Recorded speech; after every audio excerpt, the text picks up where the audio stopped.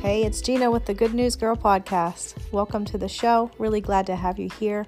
Hope you enjoy the episode. Hello, friends. Welcome to Good News Girl podcast. Thank you for joining me. I'm excited here. I believe I have a word from the Lord. He was stirring this within me in the night season. And it's a little different from the way I typically release things, but I'm just going to read through some scripture here and be obedient with releasing what the Lord has been showing me. So I'm in the book of Jonah, and I'm going to read through here, starting in chapter 1. The word of the Lord came to Jonah, son of Amittai. Go to the great city of Nineveh and preach against it, because its wickedness has come up before me. But Jonah ran away from the Lord and headed for Tarshish. Right there, verse 3, Jonah ran away. How many times do we run away from the Lord? Now, this is in the Old Testament. This is before the mercy of Jesus. I do want to point out, though, this is rebellion. This is I'm not endorsing this in any way, but I just feel like most of us can really relate to running from the Lord. When he shows us things, sometimes we just run in the other direction. Oftentimes he has to put it before us multiple times before we get it. He is so patient and loving kindness. He has so much mercy and loves us so much. But this is rebellion here. And the story is just so wonderful. So he went down to Joppa, where he found a ship bound for that port. After paying the fare, he got on board and sailed for Tarshish to flee from the Lord. So the Lord sent a great wind on the sea, and such a violent storm arose that the ship threatened to break up. All the sailors were afraid, and each cried out to his own God. So right there, that tells you who's on board with him. Not believers. They threw the cargo into the sea to lighten the ship, but Jonah had gone below deck, where he lay down and fell into a deep sleep. The captain went to him and said, "How can you sleep? Get up and call on your God. Maybe he will take notice of us, that we will not perish." And then the other sailors said to each other, "Come on, let's cast lots to find out who's responsible for this calamity." They cast lots, and the lot fell on Jonah. So they asked him, "Tell us, who is responsible for making all this trouble for us?" So they're basically just saying, who the heck are you? What kind of work do you do? Where do you come from? What's your country? From what people are you? He answers, "I am a Hebrew, and I worship the Lord, the God of heaven, who made the sea and the dry land." This terrified them, and they asked, "Well, what have you done?" They knew he was running away from the Lord because he had already told them so. I just want to point out, too, Jonah went down and fell asleep, and this just points me to a place in the New Testament in Scripture where Jesus is on the boat. It makes me think of Mark 4. There was a storm. He was with the disciples, and Jesus was sleeping on a cushion. So the disciples wake him up and say, "Don't you care if we drown?" I just want to point out that we can have peace. Even though Jonah was being defiant, he was being rebellious, he had the peace of God. He had the identity of God, which he did not abandon. He knew who he was. He wasn't trying to say he wasn't of the Lord. He knew he heard the call of the Lord on him, and he chose not to obey it. Okay, this is the predicament that he's in. But he never abandoned who he was, and he had the peace of the Lord. So as we keep reading on here, the sea was getting rougher and rougher, so they asked him, "What should we do to make the sea calm down for us?" He says, "Just pick me up and toss me into the sea, and it will become calm. I know it's my fault that this great storm has come upon you." Instead, the men did their best to row back to the land, but they could not, for the sea grew even wilder than before. Then they cried out to the Lord. So these are non-believers. And they are taking Jonah at his word. So he has authority here, which I think is really impressive. "Please, Lord, do not let us die for taking this man's life." But they're desperate. They're listening to him. I also want to point out, Jonah was so confident in just saying, "Just toss me overboard." He didn't care. I really, truly believe, this isn't written in Scripture, but I believe he knew his destiny. I believe he knew his I do believe that he knew that the Lord was with him, even though he was outright, just overtly disobeying the Lord, which, of course, I'm not endorsing. Please do not change my words here. So they're crying out and saying, don't hold us accountable for killing this innocent man, Lord. For you, Lord, have done as you pleased. Then they took Jonah and threw him overboard, and the raging sea grew calm. So they did it. So they have the fear of the Lord. These people actually knew God was real. That's what amazes me. They don't believe in him, but they know he's real, which I feel like there's so many cases with people that we come into who know us as believers, and they see how real the Lord is in our lives, but they're not believers, which to me is the deception of the enemy with the blinders on people. It gives us prayer points. At this time, the men greatly feared the Lord, and they offered a sacrifice to the Lord and made vows to him. So perhaps some of them did convert to be believers. I don't know, it doesn't say here, but it does say that they greatly feared the Lord and made vows to him. Jonah's prayer. Now the Lord provided a huge fish to swallow Jonah. And Jonah was in the belly of the fish 3 days and 3 nights. From inside the fish, Jonah prayed to the Lord his God. He said, in my distress, I called to the Lord, and he answered me. From deep in the realm of the dead, I called for help, and you listened to my cry. You hurled me into the depths, into the very heart of the seas, and the currents rolled about me. All your waves and breakers swept over me. I said, I have been banished from your sight, yet I will look again toward your holy temple. The engulfing waters threatened me. The deep surrounded me. Seaweed was wrapped around my head. To the roots of the mountains I sank down. The earth beneath barred me in forever. But you, Lord my God, brought my life up from the pit. When my life was ebbing away, I remembered you, Lord, and my prayer arose to you, to your holy temple. This is a confident prayer for someone who is swallowed by a fish in the middle of a raging sea. This doesn't say, but you will. You will. It says, you do hear me. You have received my prayer. Those who cling to worthless idols turn away from God's love for them, but I, with shouts of grateful praise, will sacrifice you. Jonah is praising God. Sacrifice to you. What I have vowed, I will make good. I will say salvation comes from the Lord. He never lost his faith.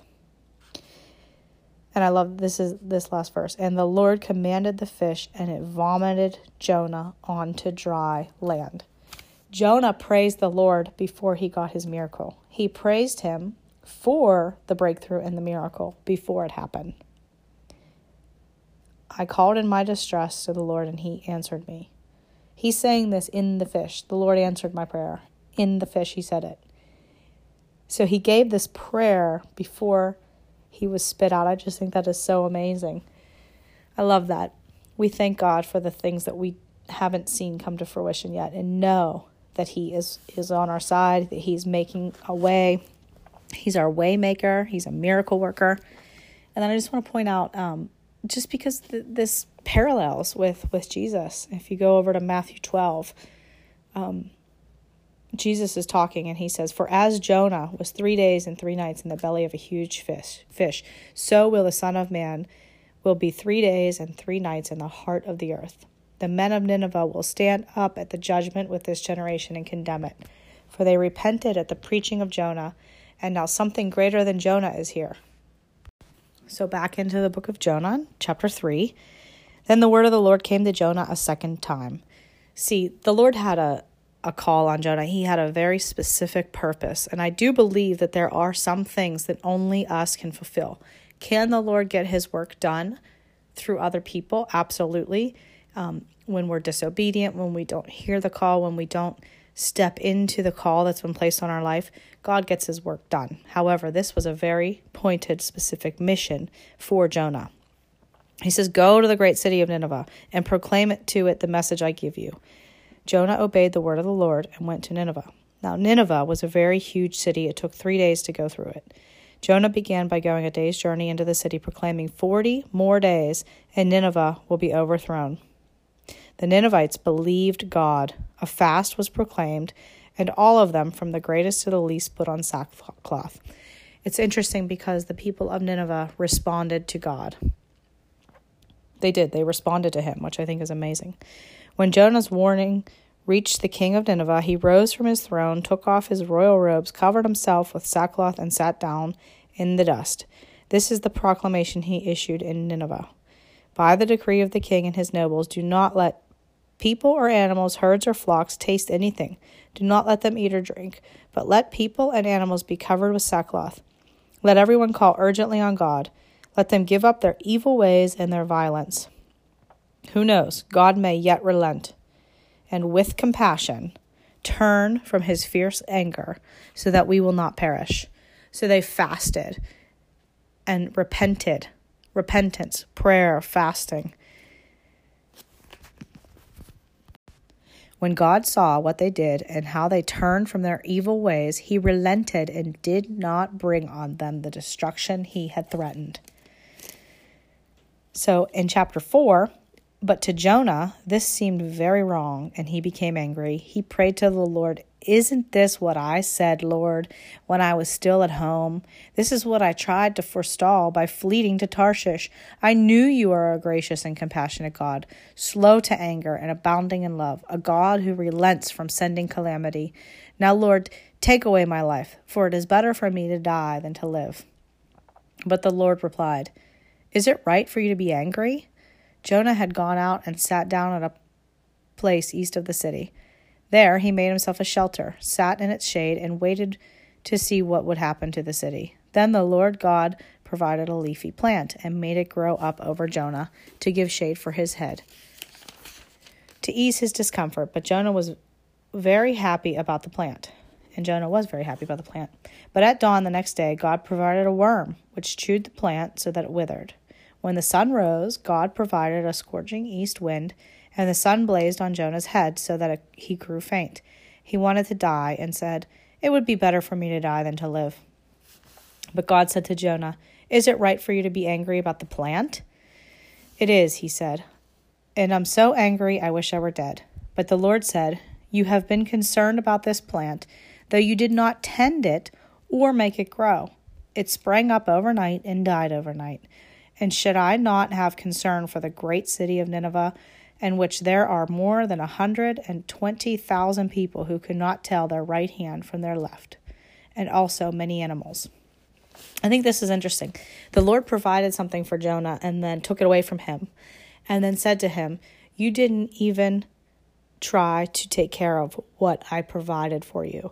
And I just think that we can relate that to many things. God gives us a gift that we cry out for, and then we do nothing with it, and he takes it away, and we're asking, where did it go? And he's saying, you didn't do anything to cultivate it. You didn't do anything to grow it. You didn't do anything to mature it.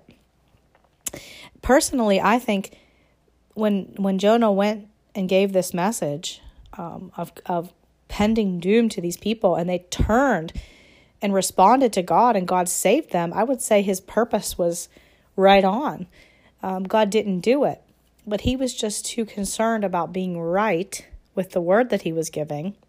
He was more concerned about the Lord favoring and honoring his word than he was saving all of those people. And for me, that would be a success. I gave this word that you guys are coming to destruction, and they turned, repented for their ways, and the Lord didn't do it. And so I just think that's very powerful, very, very powerful. The Lord could have done it and was going to do it. It doesn't mean Jonah didn't hear God. It doesn't mean Jonah wasn't accurate with his hearing and completely on. The Lord, this also shows me how the Lord can change. He can have his mind set on something, and then his mind can be changed because those people responded to the Lord. And also, Jonah wanted the Lord to honor him over their repentance and turning toward him. And the Lord is just so faithful in ways that we can't even imagine. So it's not our righteousness that turns the Lord. It's it's Jonah was sent in there to do a job, and behind it all, the Lord was working to save all of those people. So I do believe his mission was successful, even though he did not. But so just some takeaway points. Disobedience will end us up in some murky waters.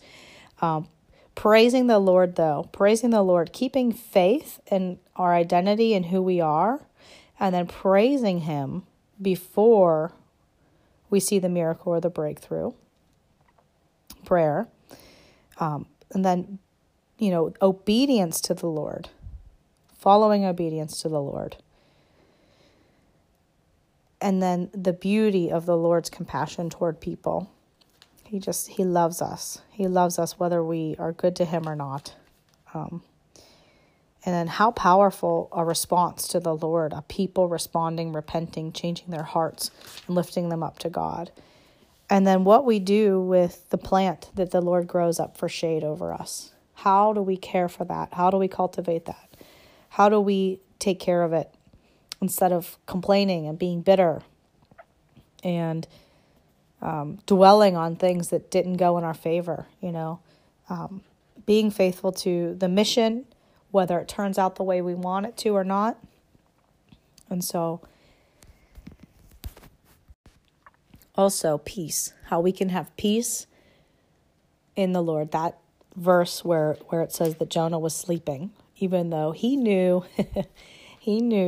what was going on. He knew the Lord's response to his disobedience. He was down there with the peace of the Lord, resting while everybody else was freaking out.